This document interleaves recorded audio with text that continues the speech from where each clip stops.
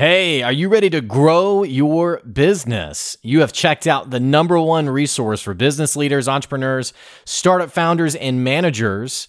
And we're going to teach you how to grow and scale your business with real actionable steps. There's no fluff in this podcast. It's just good advice. Check out this episode. If you're a first-time listener, make sure you subscribe to the podcast. And if you enjoy this episode, leave us a 5-star review. Today's episode is with Molly Cross Vinson. She's the former general manager at one of our local, nationally owned hotel brands. And we're talking about really the importance of not just the customer experience, but also why does it matter so much to think about your people, the people who work for you, your culture. These aren't just buzzwords. These are things that are so vital when it comes to building a sustainable business. And we're talking all about it and more in today's episode. Stay tuned. This was a great one. Here comes your good advice.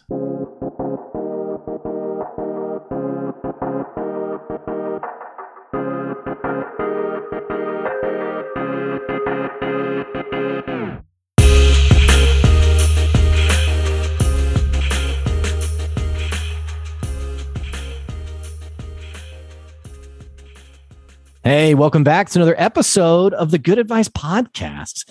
Sitting down talking today about customer service, talking about sales, and how do you really stand out with your prospective buyer? More importantly, how do you retain talent in your industry so that not only do people want to work for you, but they'll keep working for you? We're living in a time today where it's kind of wild. It's a post-COVID world. And you see stories all the time about people leaving their industry, leaving their jobs, switching industries entirely. And more importantly, people being more cognizant than ever in terms of where they want to spend their dollar. We're going to be talking about all of that today. Molly Cross Vinson is joining us today. She's been in the hotel and hospitality industry for the last 7 years. She most formerly was the general manager at the Hyatt Place up here in Rogers and Bentonville. And she left just a few months ago. She left the hospitality industry entirely and has totally moved on to a different sales role. We'll be talking more about it today, and more importantly, why she chose to move on. Molly, it is so great to have you on the podcast today. Thanks for joining us. Thanks, Blake. I'm happy to be here. Of course. Now, you and I can't remember the first time we've interacted. It might have been maybe like a networking event or like a professional development event, but I've been a Molly fan ever since. So Well, thanks. Yeah, I think the first time I heard you speak was at a Young Professional Summit a few years ago. Okay. And yeah. I was really intrigued by your talk about the imposter syndrome. So yeah, ever since then, I feel like we've kind of followed each other and followed the business world through this pandemic. So it's been very interesting to see each other's paths. That's for sure. And then naturally, it was great to brag on you whenever my wife and I were expecting our first child. We were trying to get a little bit of a local getaway, and you, in such a kind gesture, provided a night stay at your hotel. And we got to share about that on social media, which actually garnered a lot of great traction, got a really great reaction. People it's funny how, such small things can, especially nowadays, it really stands out for people of like, okay, yeah, that's a business that really cares about their customers. Definitely. Yeah. I think it takes those small action items to kind of make the difference and make people make those decisions when it comes down to, where they want to spend their money, like you said. Mm-hmm. So I gave sort of my little spiel on who you are and what you do. Why don't you give the listeners, the story of Molly? Who are you? What do you do? What have you been doing? Give us your spin on it. Yeah.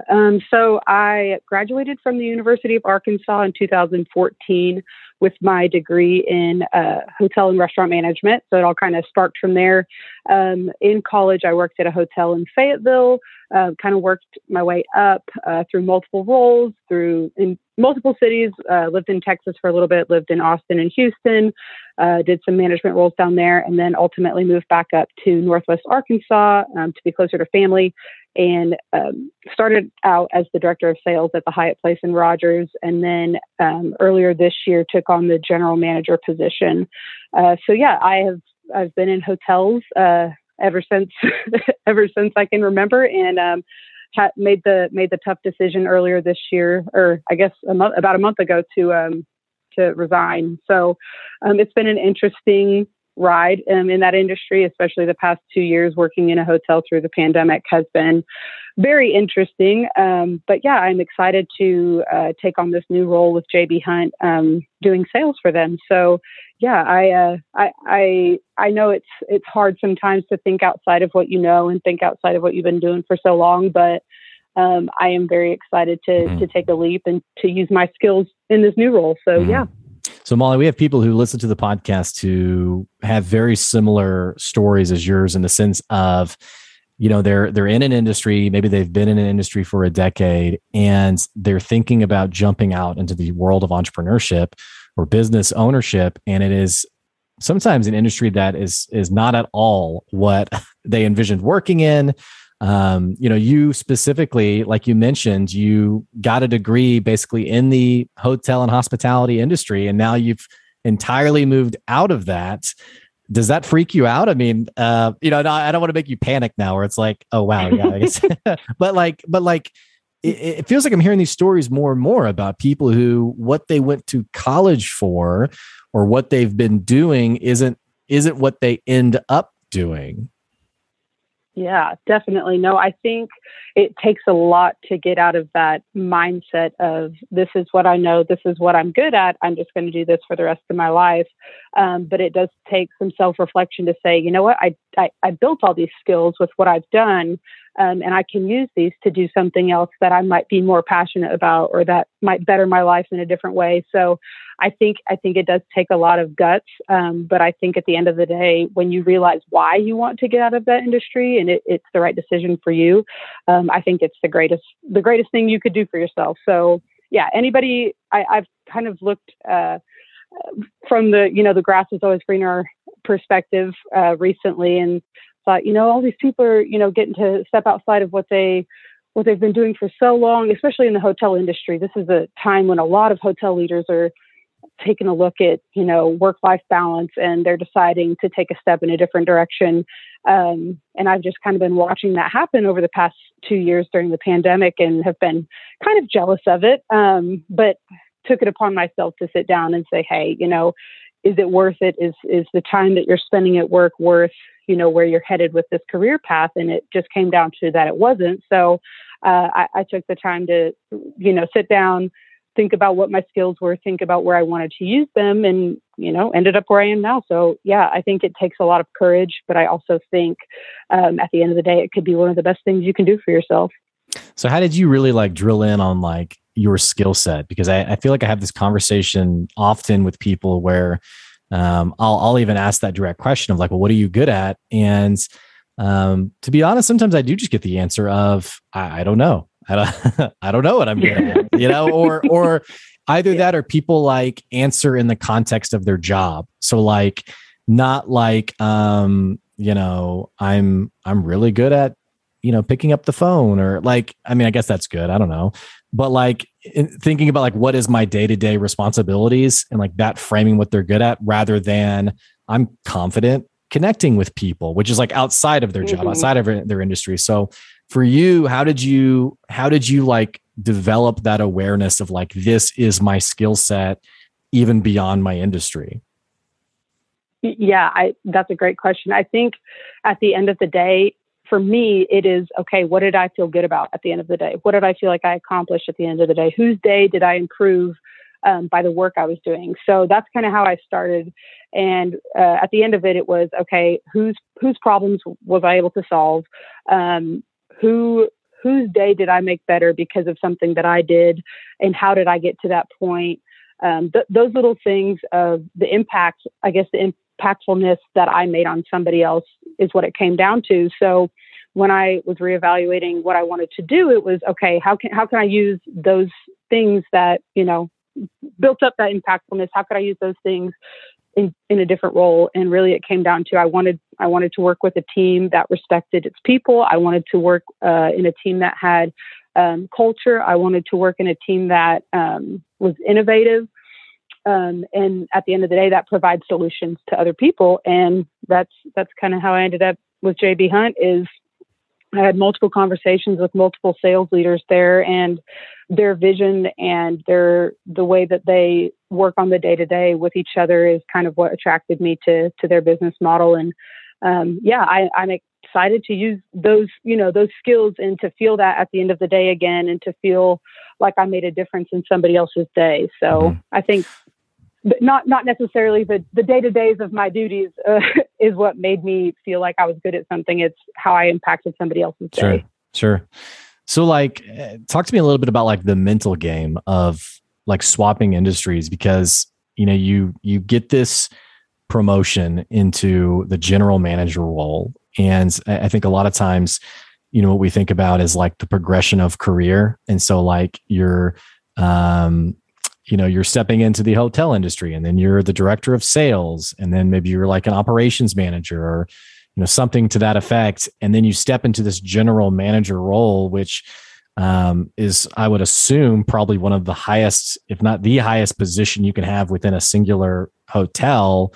And then just a few months later, resigning from that role and moving out of the industry entirely. Like, did you have to battle any like thoughts of like, oh God, what am I doing? Or, because like you're moving forward professionally, and then you're hitting the pause button and reevaluating, which I think is a really amazing thing to do. But I am curious about, because we have people who listen to the podcast who maybe like they're like leaving the career entirely, that like the paycheck's there, like the mortgage is taken care of, but they're saying no to that because there's this itch, there's this thing inside them that they're like, okay, I need to go do this.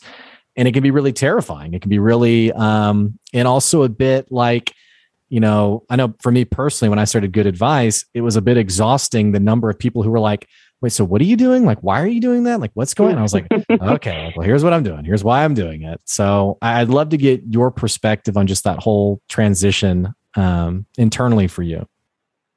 Yeah, it's a big one. You're right.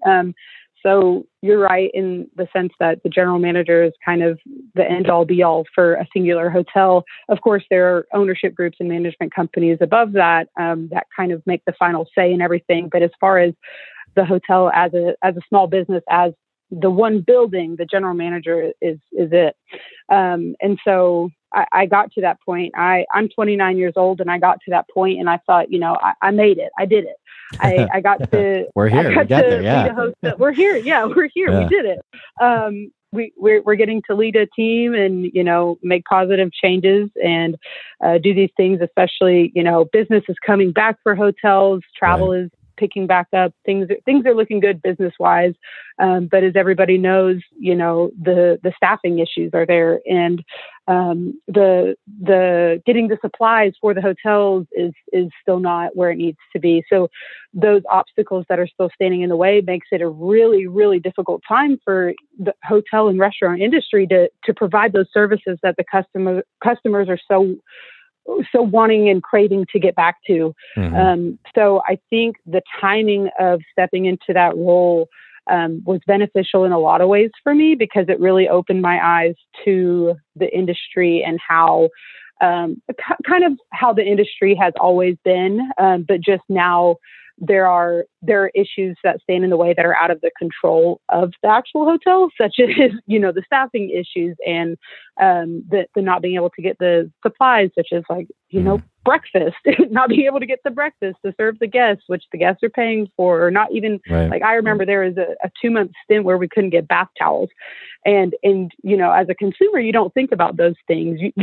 A lot of people now that are traveling have been stuck inside for however long, and they're willing to get back and, do all these things, but they don't see that other side of it. Oh, there are so many transportation logistics issues. There are so many staffing issues that it's really hard to provide that customer service that customer is looking for. So I do think it was a great opportunity for me in that time frame. When it came down to it, it was just, I hadn't had a day off in 2 months. I wasn't able to see my family because I was working 16-hour shifts. And that I've always kind of put those things, in the back of my mind, because when I was younger, it was like, okay, I can do this. I'm young. I don't have a family.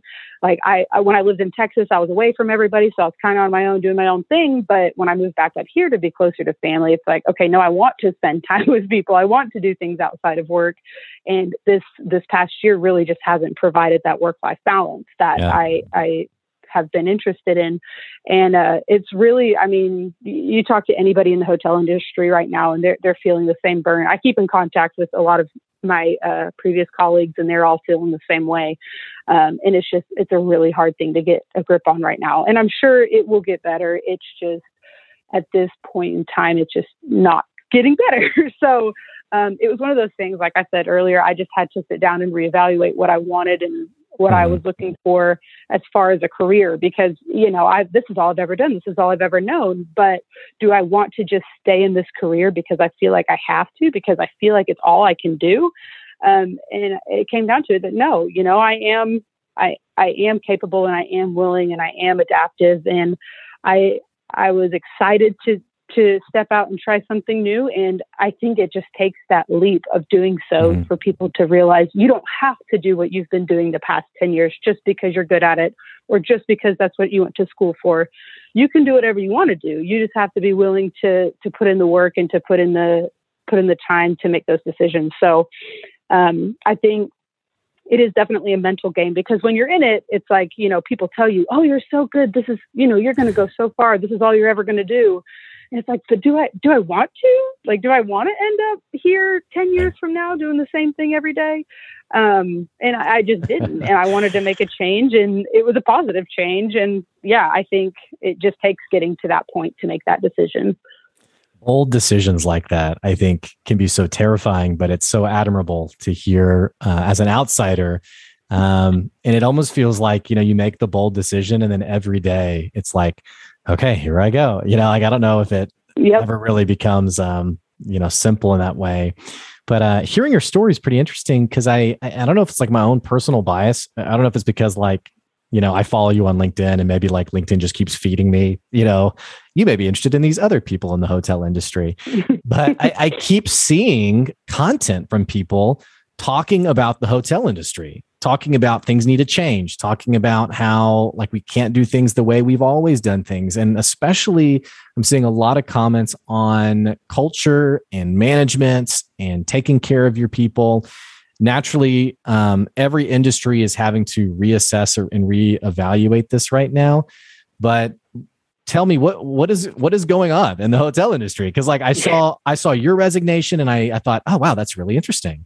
And then literally a few weeks ago, I saw another person in the hotel industry locally who posted her resignation and said, yep, I'm resigning. And I thought, oh my gosh, that's two people. And then I saw a post from someone, a third person not in our state, also resigning from the hotel industry.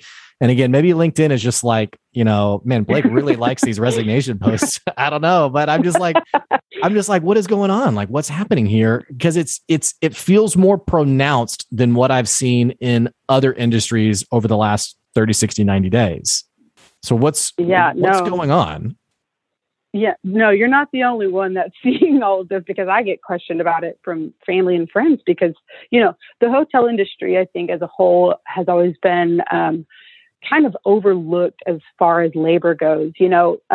Tourism is huge for a lot of areas and is a huge economic impact for a lot of areas. And people don't think about Northwest Arkansas as being one of those areas, but you have to think we are where Walmart is. Right. So business travel brought in so much money prior to the pandemic. And now we have things like the mountain biking and Crystal Bridges and all these things bringing people here on the weekends. That this has been made a pretty decent tourism area for a while. Right. And so when you think about people all of a sudden, and a lot of these people have been in the industry their whole lives, their whole careers. And it's an industry where a lot of things were taken for granted prior to the pandemic, but a spotlight was really shown on those things during the pandemic, such as, the way you treat employees, like you said, the way that you build culture, the work-life balance. Those things have just been overlooked prior to And during the pandemic, a lot of hotels had to lay the majority of their team off. I know at our hotel, we had to lay about 80% of our staff off. But we still had to run a 24/7 business. So if you think about it in that perspective, it's, we're losing all these great people that are doing the jobs that make the hotel run. And then you had a stint where there were about 5 of us running a business for 24/7, 365 without ever shutting the doors. And then all of a sudden business comes back and we're begging for these people to come back, but they've all gone and found other jobs. So it's that anomaly has been wild to watch. And for the people who do come back, it's like the owners and the management companies expect so much out of them because the business is there. We do have the guests to take care of. We do have the services to provide, but we don't have the staff to keep up with it. And just to be very frank, the hotel industry has been notorious for underpaying people. Always, as far as I've known, even we learned about it in college. So it's just one of those industries where you pay the leaders more, and you hope that whatever it is that makes people feel like they're worth something trickles down. But when in reality, it should be the opposite. It should be you pay the people who do the hard work every day the money because they're the ones doing the hard work every day, and then you pay the leaders what they deserve to lead that team to get to success. But I feel like that narrative has been backwards for a long time. And ownership groups and management companies are now realizing that. And I think they're starting to make the changes that are necessary. They're starting to change the back of house employee entry pay. They're raising that, which is great. Changing benefit plans because, again, notoriously, the hotel industry just hasn't been very good at making competitive plans for that type of thing. So I think it's just, you and I had talked a little bit about it's a fundamental change that has to be made for this industry to survive, quite frankly.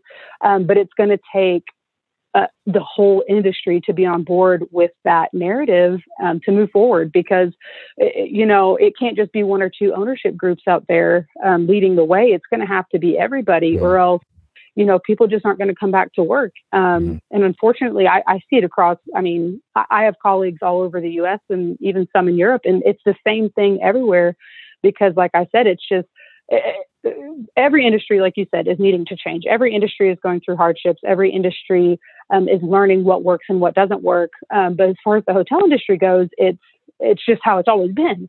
So even so, they're not making the changes that other industries are that are making it competitive and making workers want to go work in a different industry because they're not making those fundamental changes.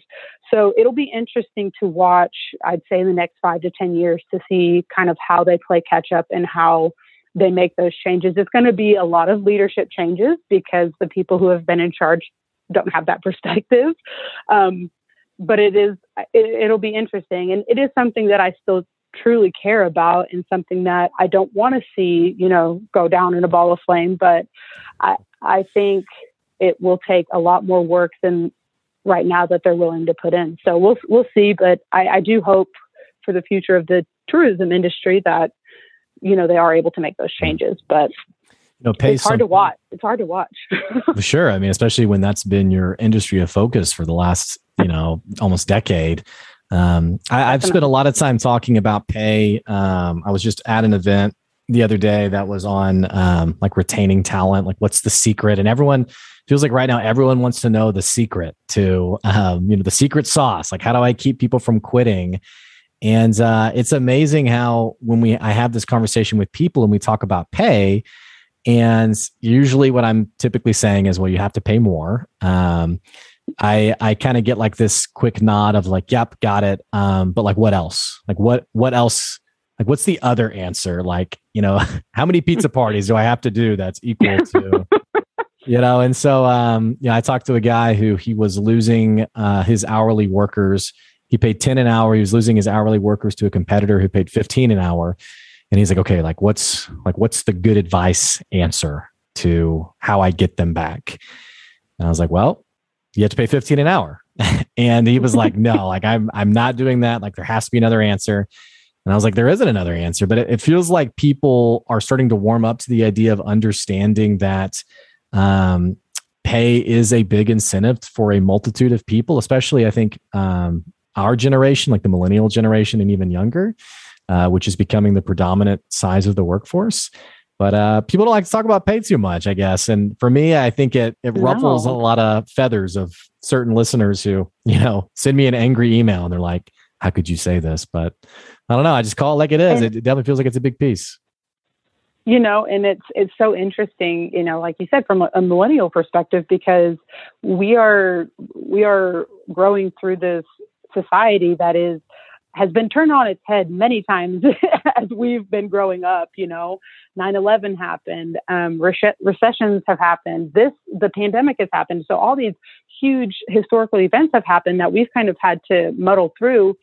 And we, to us, like to you and I, to say you have to pay somebody what they're worth seems like such a simple and understandable and logical answer. But to somebody who has made it such a point to not have a huge labor budget. Yeah. However you want to call it, I guess. Exactly. Yeah. Potato. But yeah, exactly. So it's like, I don't understand how somebody can't grasp the concept of paying people what they're worth, and paying people for the work that they do. It's mind blowing, honestly, and it's like you said, it's across all industries. And a lot of it is the hourly workers who get the blunt of it. But, companies like McDonald's or these huge corporations that the majority of their labor force is hourly workers, making these changes will hopefully create a wave of,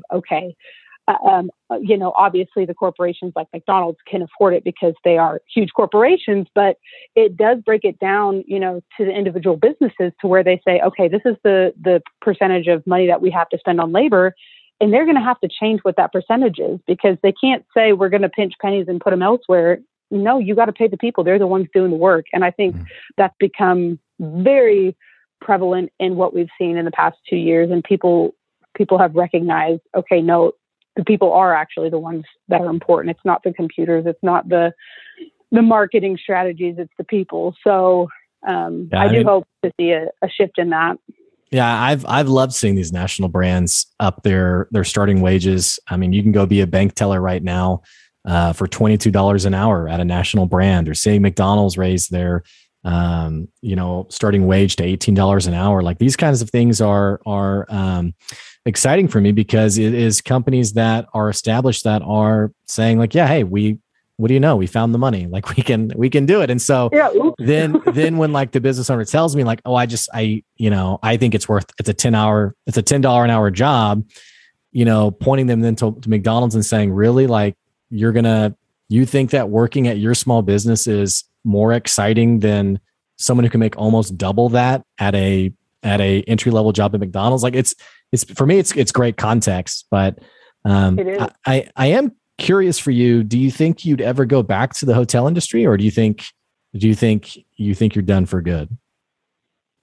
It's funny. I actually got a message earlier today from somebody on LinkedIn asking me about a job opportunity. And I quickly replied and said, I'm not interested in the hotel industry. But it did kind of make me think, will I ever be? Is that something I'd ever, go back to? And really, it would take those huge fundamental changes for me to even consider it. I have a deep love for the hotel people and the people that do the work in that industry, and to kind of but to leave them has been the hardest part. And to kind of say, I hope things get better for you has been hard, and just walking away.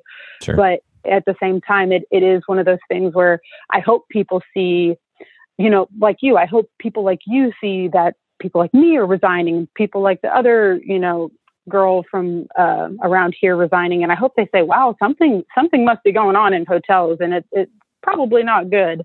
I hope it takes people like that to kind of be a wake up call and to kind of shake that industry up a little bit to make those changes. But I could see maybe, later down the road, I would love to do some type of training or, some type of leadership role in the industry again. Sure. But for now, I'm happy with the decision I made. Mm-hmm. So you've moved over to the logistics world. You're working at J.B. Hunt. You're in a sales role. You've been in sales since you graduated back in 2014. What is it about sales that you like, that attracts you?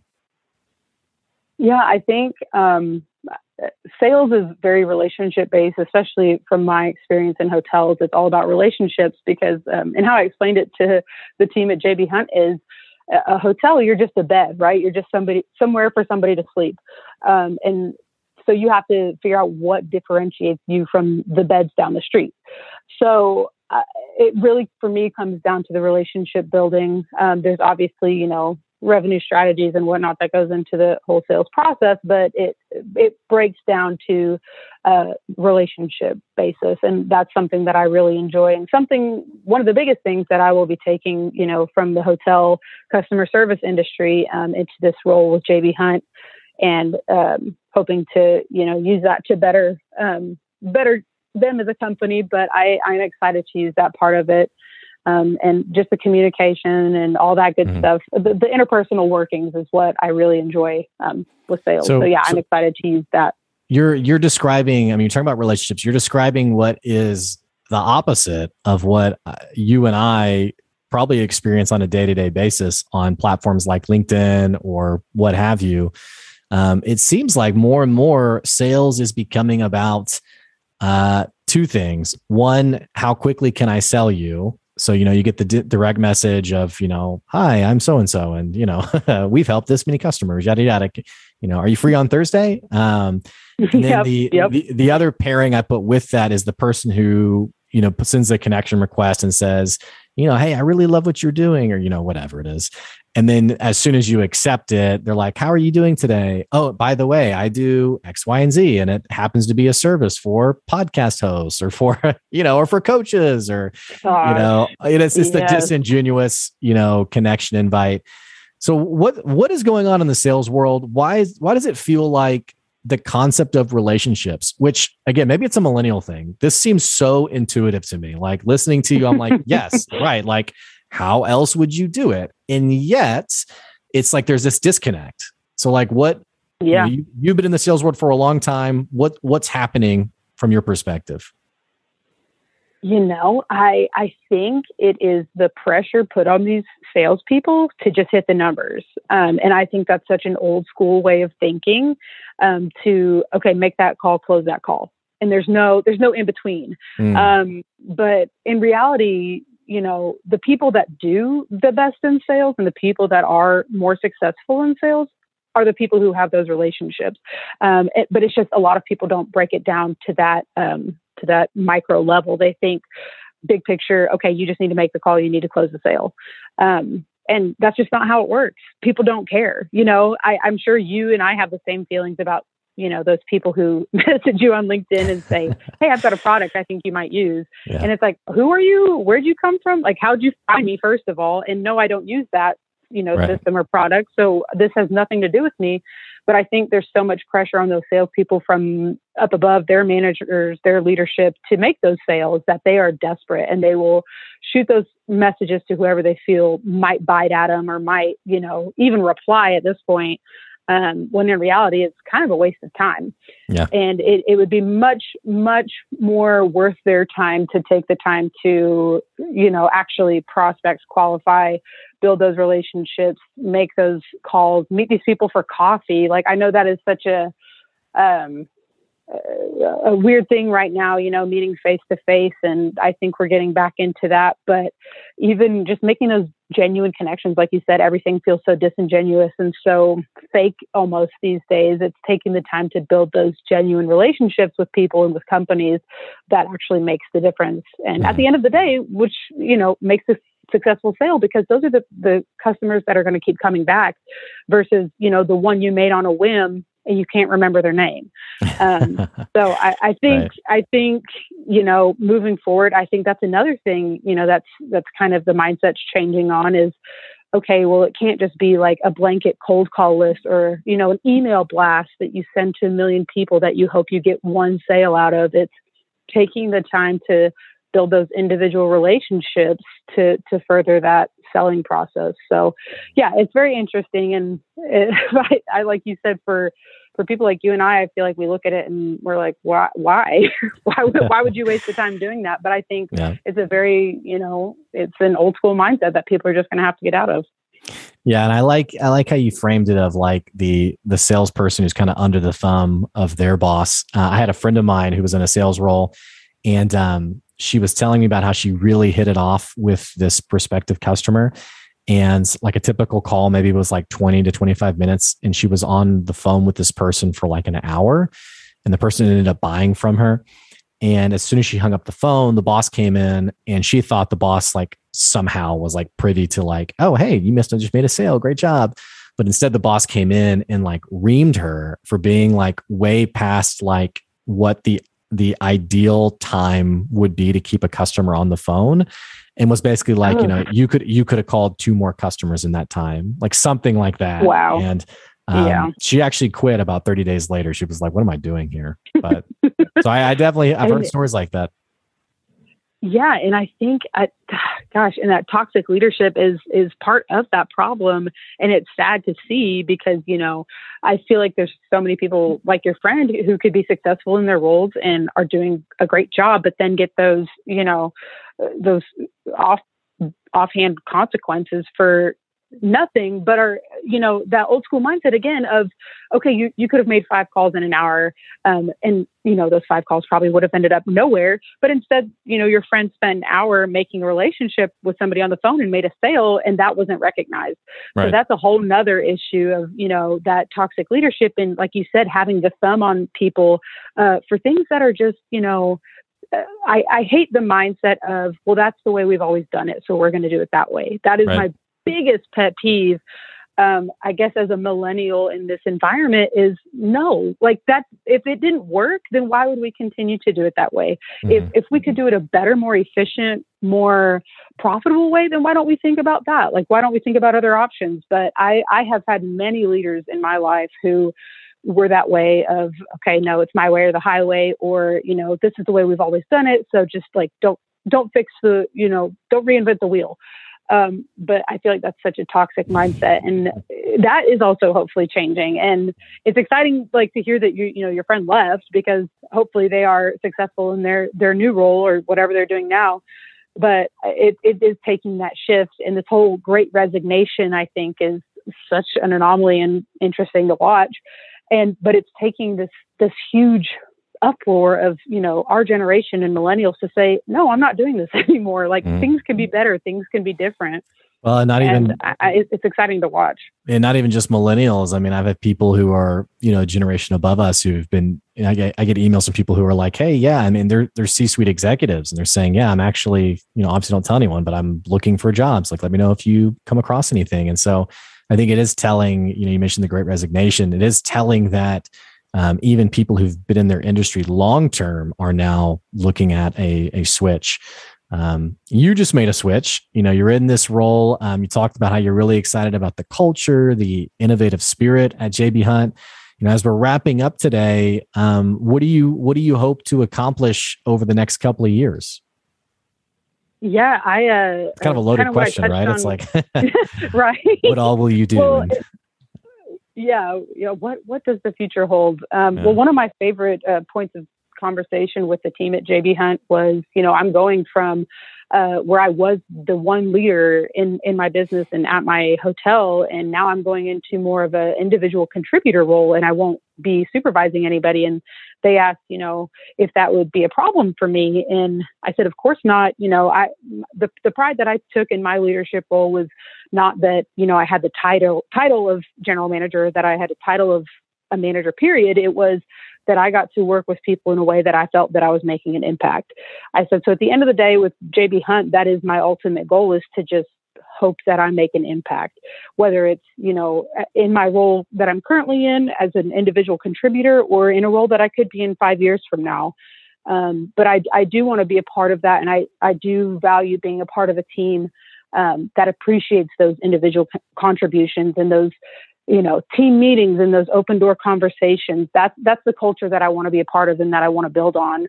So I don't think, I don't know. I'm excited because I don't know where I can go with this new role. I don't know, what the future holds. And that's another thing about, switching industries this time in life is very exciting is that there are endless opportunities, and lots for me to learn and lots for me to do. So I think those are the things I'm most excited about, is hopefully, making a positive impact with this new team, and just seeing where it goes from there.